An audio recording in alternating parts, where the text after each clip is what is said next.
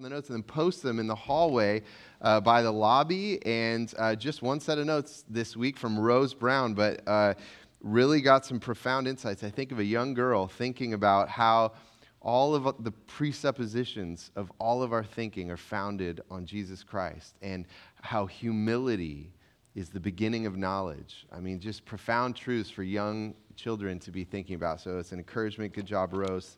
Keep up the good work.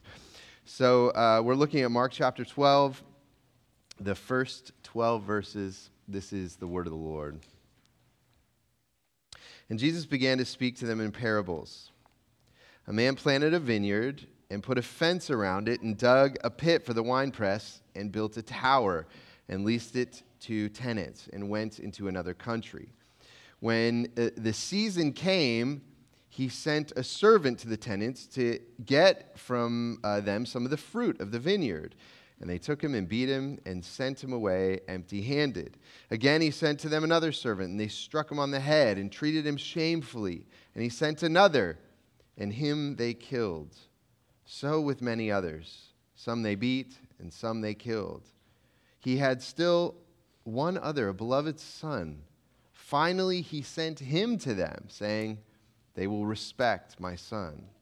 But those tenants said to one another, "This is the heir. Come, let us kill him, and the inheritance will be ours." And they took him and killed him and threw him out of the vineyard. What will the owner of the vineyard do? He will come and destroy the tenants and give the vineyard to others. Have you not read this scripture? The stone that the builders rejected has become the cornerstone. This was the Lord's doing, and is marvelous in our eyes.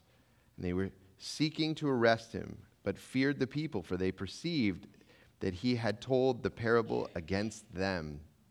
So they left him and went away. The grass withers and the flower fades, but the word of our God will stand forever. Let's pray together. Father in heaven, we thank you for your holy word that teaches us about the true story of the world, and above all about our Creator and our Redeemer. Lord, we long to know you more deeply and to love you with all of our heart and soul and strength and mind. And so may your Holy Spirit use your word to form such love in us. And we ask this in Jesus' name. Amen. Amen. You may be seated. Well, to me, one of the more interesting insights from anthropologists and from psychologists and even neuroscientists over maybe the last century or so has been that humans largely understand themselves and they understand the world in terms of stories. And this is true of all cultures. They explain the world through stories and legends and myths. This is true of our culture. I know that we think of our culture sometimes as a very scientific, modern culture. But if you ask any secular modern person where life came from, they would tell you the great modern myth of evolution. And when I use the word myth, I'm not talking about whether a story is true or false, though I do think evolution has been shown to be not true. What I mean is that it's a great story. And if you ask someone to tell you where life came from on this planet, they would not tell you scientific data. They would tell you a story. And the story would be about this one little amoeba that was all alone in the vast ocean. And the waves were crashing against it, and yet against all odds, this little amoeba multiplied and grew fins and, eventually made it to land, and the legs grew out of it. And over eons, this vast story of billions of years finally rose up to become the ruler of the world, which is man. And eventually the sun would grow cold and man himself would become extinct. And so it's this great, tragic, epic myth. That's how we explain the world that we live in. And now generally people say that we do this because we're humans and that we've evolved in a certain way to tell stories for some reason. But the Bible says something far more wild, far more thrilling, and yet I also think far more reasonable, is that the reason our brains have been structured in a way to think in stories is because our brains are right. We are actually living in a real story. That is the truth. And in these verses, Jesus is in a short and powerful parable summarizing the story that you and I are all a part of. And if you want to understand how to be a human being, this is the story that you need to know about yourself, about the world you are living in, and about the God who made this world. And so this morning, I want to point out three basic parts to the story that you and I are all a part of. This is what they are. Is that God made a good world. Second, humanity is in rebellion against our Creator. And third, so God sent His Son into the world to make all things right.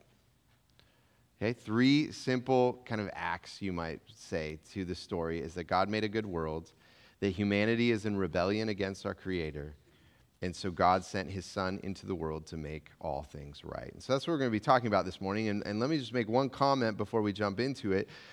Jesus' parable here is about a vineyard. And this parable is not properly about humanity as a whole or even the world as a whole. It's specifically about Israel, God's chosen people, and even that image of a vineyard that's used in this parable, it comes from Isaiah chapter 5 in the Old Testament, where Israel was called God's vineyard, and it was supposed to be fruitful and bear fruit. And so the tenants in this parable of the vineyard are the religious leaders in Jerusalem. Jesus is in Jerusalem when he's telling this parable.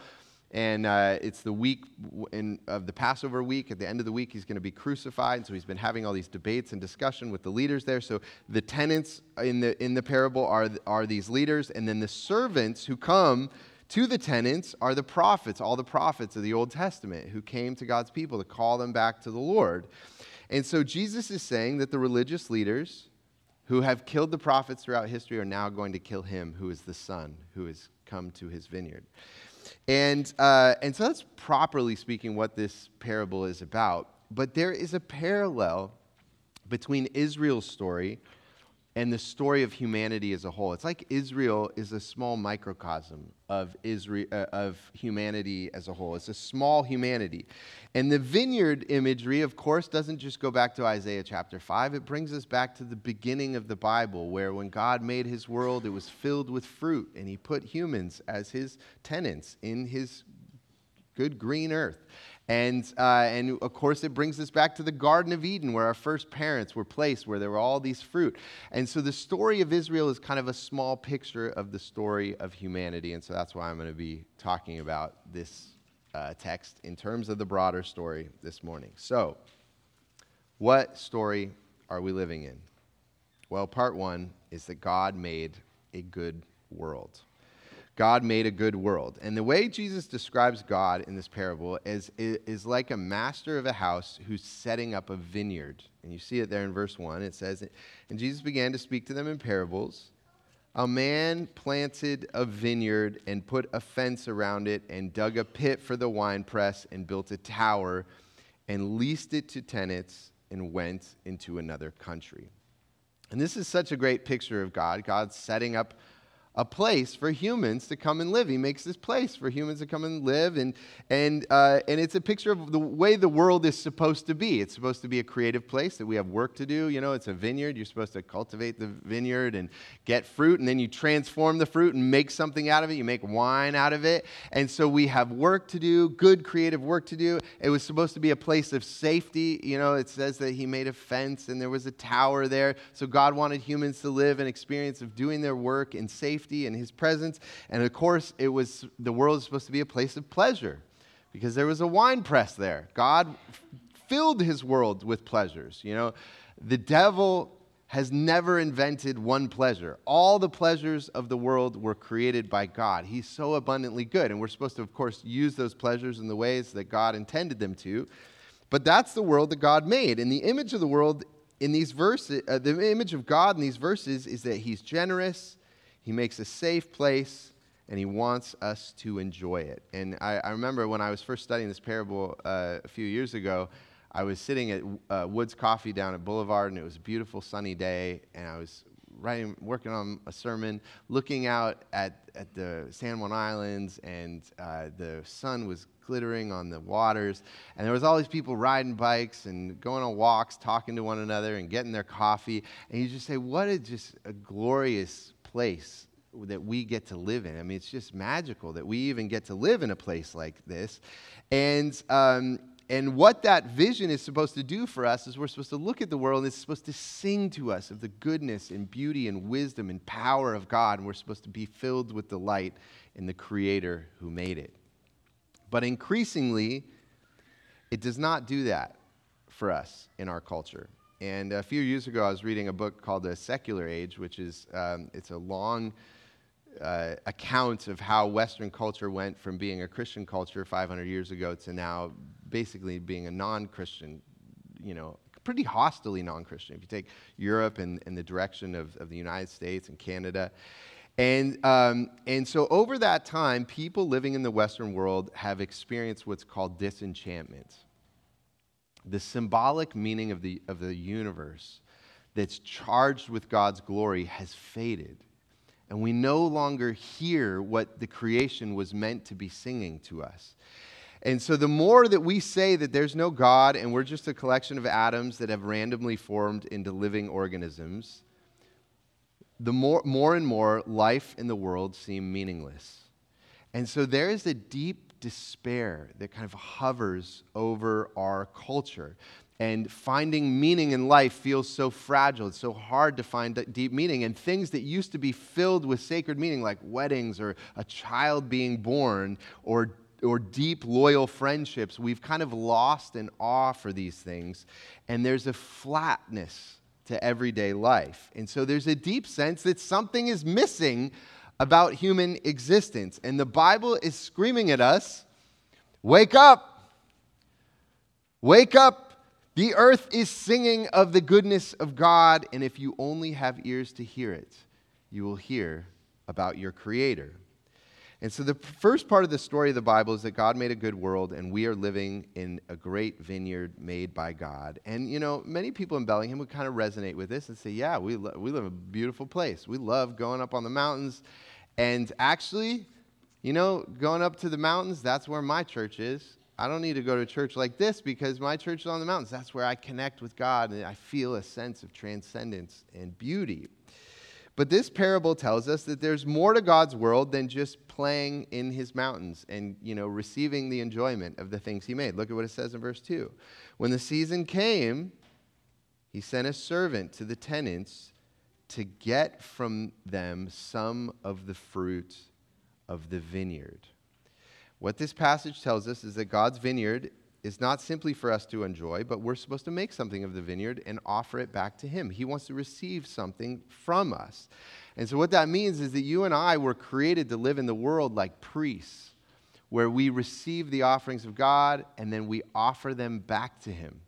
And so all of our work, all of our relationships, all of our words, everything that we do in life is meant to be a response. God's been generous to us, and then we respond to him and say, everything that I've done is my gift back to you. It's a giving relationship of receiving and giving, receiving and giving. That's how we were supposed to live with God. And the image of this passage is a vineyard, which means God wants fruit from us. And you say, well, what is the fruit that God wants from us? Well, one thing, some of you know the verse in Galatians 5 where it talks about the fruit of the Spirit is love, joy, peace, patience, kindness, goodness, faithfulness, self-control. All of these things, that there's a fruitful life. It's a description of a fruitful life that God wants us to offer back to him. And this is the real challenge for people living in Bellingham, because the reason why going up to the mountain is so serene and we love being up in the mountains, you know what's not up in the mountains? Any people.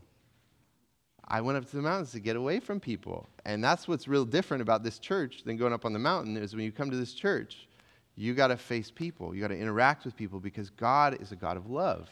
And you can't have love unless there's a community of people who are loving God. And this is what he wants for us, is to offer back to him a community of love where we do work that is all done to his glory and for the benefit of one another.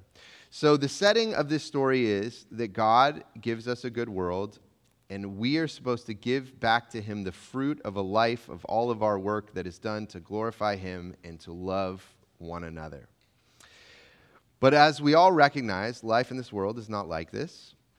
Loving and receiving and giving God and with each other, it's not that way. Why is the world not that way? If this is the way that God made it, why doesn't it work that way? Well, that's kind of Act 2 of the story that we're all living in. And Act 2 is that, so first, God made a good world. Second, humanity is in rebellion against our Creator. Humanity is in rebellion against our Creator. Now, whatever story you believe about this world, if it's really going to be a story to explain humanity, you have to somehow explain how did things go wrong? Why are things, we all have a sense that something is wrong with humanity and with ourselves. And so what has gone wrong? And the Bible's explanation is that we have rejected God and been alienated from him, and that's why we don't function right. And let's just say that, first of all, that's a perfectly reasonable explanation for why humanity is so broken. I mean, that's totally reasonable. And so what does rebellion against God look like? Well, I want to point out a couple things from this passage, okay? The first is that we don't listen to God. We don't listen to what he wants to say to us. We shut him out. And in verse 2 again, you see what it says. When the season came, he sent a servant to the tenants to get from them some of the fruit of the vineyard. And they took him and beat him and sent him away empty-handed. And again, he sent to them another servant, and they struck him on the head and treated him shamefully. And he sent another, and him they killed. And so with many others, some they beat and some they killed. Now, specifically, Jesus is saying that God sent prophets to his people Israel throughout the Old Testament. Over hundreds of years, he was like, I'm trying to speak to you people, and they're like, we don't want to hear what the prophets have to say. And so they'd kill him, and they'd beat him. And, this is true. There's kind of traditional accounts of Isaiah and Jeremiah and Ezekiel and some of the minor prophets who received persecution from God's people because they brought God's message to them and called them to obedience. But the main thing that you read over and over through the Old Testament is they would not hear. They were unwilling to listen to what God had to say. They had stubborn, hard hearts that said to God, we don't want you to tell us what to do. The rebellious heart refuses to listen to God.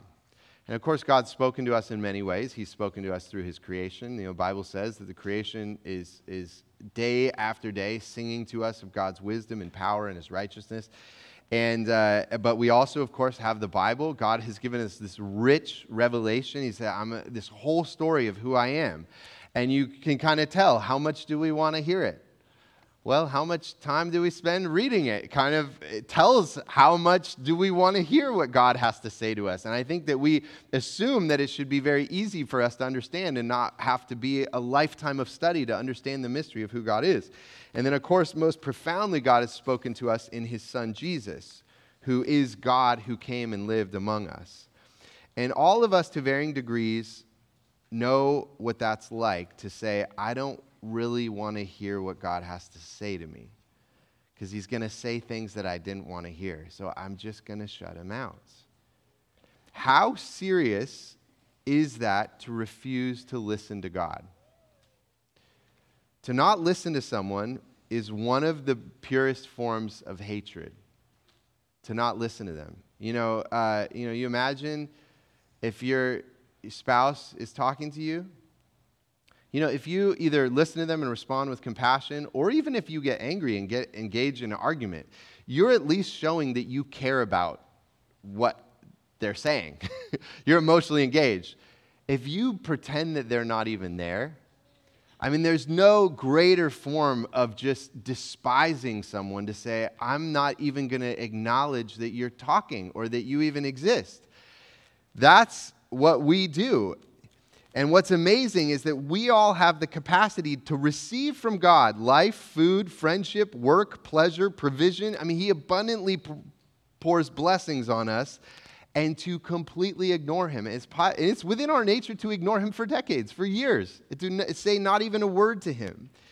And so the first part of our rebellion is to not listen to God, which is essentially to hate him. And that might be a new thought to you. You don't think of yourself, I don't hate God. But indifference is hatred. Ignoring is hatred.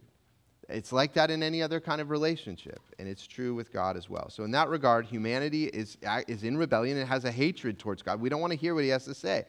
And then the second thing is that not only do we not want to hear from him, but we actually think we are God. Our rebellion. Not only do we not want to hear him, we prefer to be God. And the main thing in this passage is the tenants have taken over the vineyard. And they said, you know what? It's not your vineyard anymore. This is our vineyard. And we don't have to send you any of the fruit, and we don't have to listen to your servants. This belongs to us, and we're going to do our own will here. And I would say, people in our culture are very much like the tenants in this story. I want to enjoy the abundance of God's beautiful vineyard, but don't you dare tell me to do anything with my life or what I should believe. I want all your gifts and all your blessings and the richness of living in a place like Bellingham with the beautiful mountains and the sunshine and the great culture that we, and the peace and the safety that we have here, all these things, and yet I want to be my own God. Now, you might not think that's such a terrible thing to approach life that way. If I'm not hurting anyone, why does God care if I don't just enjoy what he has and ignore him? And, well, I'll give you an illustration. My parents, when I went to college, they had decided that they were going to pay for my college, for me to go to college. And they're like, we want to help you get a good start, and they could afford that. And so I went to Western Washington University, and, they're helping me get a start. And then later on, I decided I wanted to be a pastor. I wanted to start a church. And I did some fundraising, both for my seminary and for the church. And they said, you know what, Nate, we want to help you out. We're behind you. We want to get behind you. And so they were constantly not only just financially, but encouraging, and we had 5 kids in 5 years, and right when the church was starting, and we had these twins, our 4th and 5th kids were twins, so we went from 2 kids to 5 kids in a 12-month period, and they said, okay, we're going to come up, and we're going to help you with those twins, and you imagine they're just pouring all this blessing on me. I said, this is great. I'll take the money, I'll take the child care, but listen, I don't want to talk to you. I don't want a relationship with you. Don't call me. You're not going to come over. You just stay away. I want your stuff, but I don't want you. Now, if I did that, what would you think of that? You would say, that entitled punk that just thinks he can just take all this stuff and have no sense of relationship in return. You say, absolutely not. And what should the parents do? Cut it off. No, we're not going to do that. We are not going to put up with that. But this is exactly what humanity by nature does with God. And of course, God's incredibly patient that he just continues to pour blessings on us. Why is humanity so selfish, so bitter, so depressed, so violent, and so lonely? This is the answer. Is because we as a race are in rebellion against God. We do not want to listen to him, and we want to be our own gods and shut him out, and we want to be in control of his vineyard. Now, at this point in the story, it would not be in the least unreasonable to think that God would say, okay, I gave you this world, and I gave you life, and I sent you messengers telling you my will for you, and you've completely ignored me, and you're violent with each other, and you don't love each other the way that I told you to, because you don't listen to me, and you know what? I'm just going to get rid of all you. I'm done with this. You'd think, why is he putting up for all these centuries, thousands of years, just patient? That's the thing that the Bible says over and over again. God is slow to anger. He's waiting for his people to turn to him.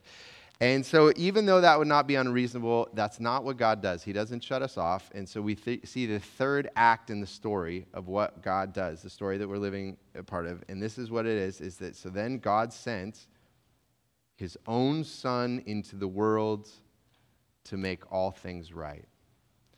He wants to be reconciled to us. So he sends his own son. My own heart I'm going to send to you. And you see there in verse 6 how it says, he had still one other, a beloved son. Finally, he sent him to them, saying, they will respect my son. Now, if you've ever wondered why Christians say that Jesus is the only way to God, this is the reason, because he is God's son. And he's the only person in history who's ever claimed something like that seriously. I mean, there are people who've claimed to be God's son, but we all know they're crazy. But in terms of like literally, this person is very respectable, none of the other religious leaders claim things like that. They might have said, oh yeah, we're one of the messengers that was mentioned earlier in the story. Maybe Buddha has said that, or Muhammad, or someone like Confucius might say, hey, I'm a messenger who's teaching you about wisdom. But no one even pretended to say, I am God himself, I'm the divine son who has taken on a human form to walk among humanity and say, I want to reconcile you to your creator. And so this is the climactic moment of the story of the world, is when God's son came. And what's amazing is that Jesus came to rebellious humanity, and he gave a free offer of pardon to everyone. That's what Jesus is doing right now, is he's saying to all people in every land, it doesn't matter what culture you're from, it doesn't matter your background. It doesn't matter how stubborn or bitter or violent or how shameful your sins are. He gives an open offer to all people everywhere to say, you can have your sins forgiven by the blood of Christ. You can the shame taken away, and you can be adopted into God's family and reconciled to the Lord. And you know what? I'm going to pour my Holy Spirit into your heart so that you'll actually be filled with love and start to love the way that God originally intended you. And so in this parable, Jesus is giving that offer to all people, and he says there are really two responses that you can have to the Son who God has sent. You can either reject him or you can receive him. And so the first option you see is that you can reject him. And you see it there in verse 7. It says, but those tenants said to one another, this is the heir, come, let us kill him, and the inheritance will be ours. And they took him and killed him and threw him out of the vineyard. You see what they said? They were like, no, we don't want to give the vineyard back over to the Creator who rightfully owns it. We want to own this world. We want to be our own gods. We want to be our own landlords. We want to be our own owners. Now, what Jesus is predicting here is his death at the hands of the religious leaders in Jerusalem. But it's clear that there's going to be a portion of humanity that will reject God's own son that he sent as an offer of reconciliation. Now, most people in our culture, the reason they reject Jesus is largely because they say, well, Jesus is great and all. He's got good things to say. I just don't believe that he's the Son of God. I don't believe that he has an eternal kingdom. And if that's you this morning, you say, I don't really think he's the Son of God. I don't think he has an eternal kingdom. I would point you to history to test that theory and be open to, okay, how would I know? Well, Jesus claimed to be building a civilization, a kingdom, an empire in the earth. And it's now 2,000 years old. It's got over 2 billion citizens in it. And you compare him to anyone else. Compare him to Alexander the Great. Where's his kingdom? Gone. I mean, long gone. Where's Caesar's Roman Empire? Long gone. Not even, there's barely some ruins some places you can find of it. Where is Charlemagne or Napoleon or whoever? Where are their kingdoms? Completely gone because they didn't have eternal kingdoms.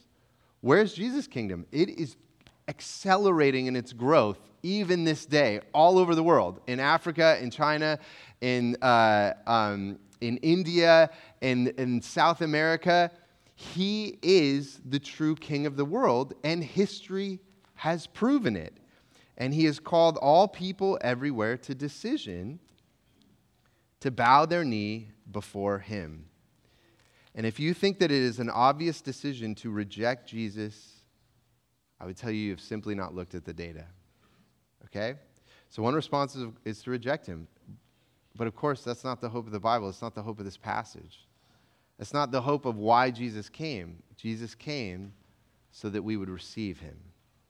What does it mean to receive him? Well, you see there in verse 9 how it says, what will the owner of the vineyard do? he will come and destroy the tenants and give the vineyard to others. Have you not read this scripture? The stone that the builders rejected has become the cornerstone. This was the Lord's doing, and it's marvelous in our eyes. Now, this is an interesting saying where it says that Jesus is the cornerstone. What does that mean that Jesus is the cornerstone? Well, it says that God is building a house, a temple in which God lives in, except this temple isn't a literal building. It's a temple that's made out of people, and the people are like these living stones that get fit together into a structure, and God says, I'm going to come live among you. And the cornerstone of the building, where all the living stones are built together, is Jesus. They're all founded. He sets the building, he makes it right, and he gives a structure to it. And that's what this community is. You all are the living stones that God is shaping to fit together.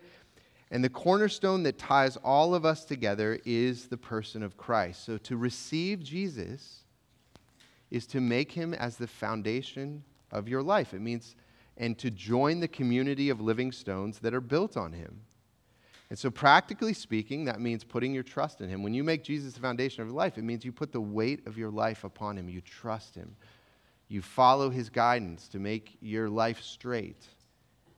And then also it means to be baptized into his church, which is the community of living stones. That's how you become one of the stones in the house that God is building. And so this morning, what is the story that is defining who you are and your life in the world that you are living in? Is it the world that is meaningless, a vast universe of just atoms and energy, where my only purpose is to do whatever I want? Is it that I'm my own God and I don't need to listen to what my Creator says to me? Or is the story that God is generous and he's made a good and beautiful world and he's entrusted it to us and he's spoken to us in nature and in the Bible, and he sent to us his Son? And when we believe in him, may he re-enchant our vision of the great story that we are living in. Let us receive God's Son. Let us be built into the house of which he is the cornerstone, for this is the Lord's doing, and it's marvelous in our sight. Let's pray together. Father in heaven, we thank you that you've told us the truth of our world, and a story that we could never have discovered on our own. And yet here, our Lord, in just such a few words, reorients us to the true story that we are all a part of. And I pray for any here who do not yet know the great love of Jesus Christ. Would you grant to them faith and trust in him and hearts that they might become one of the living stones in the great house that he is building, where you have come to dwell among us. And so, Lord, this is beautiful. It is marvelous in our sight, and we give you praise in Jesus' name. Amen.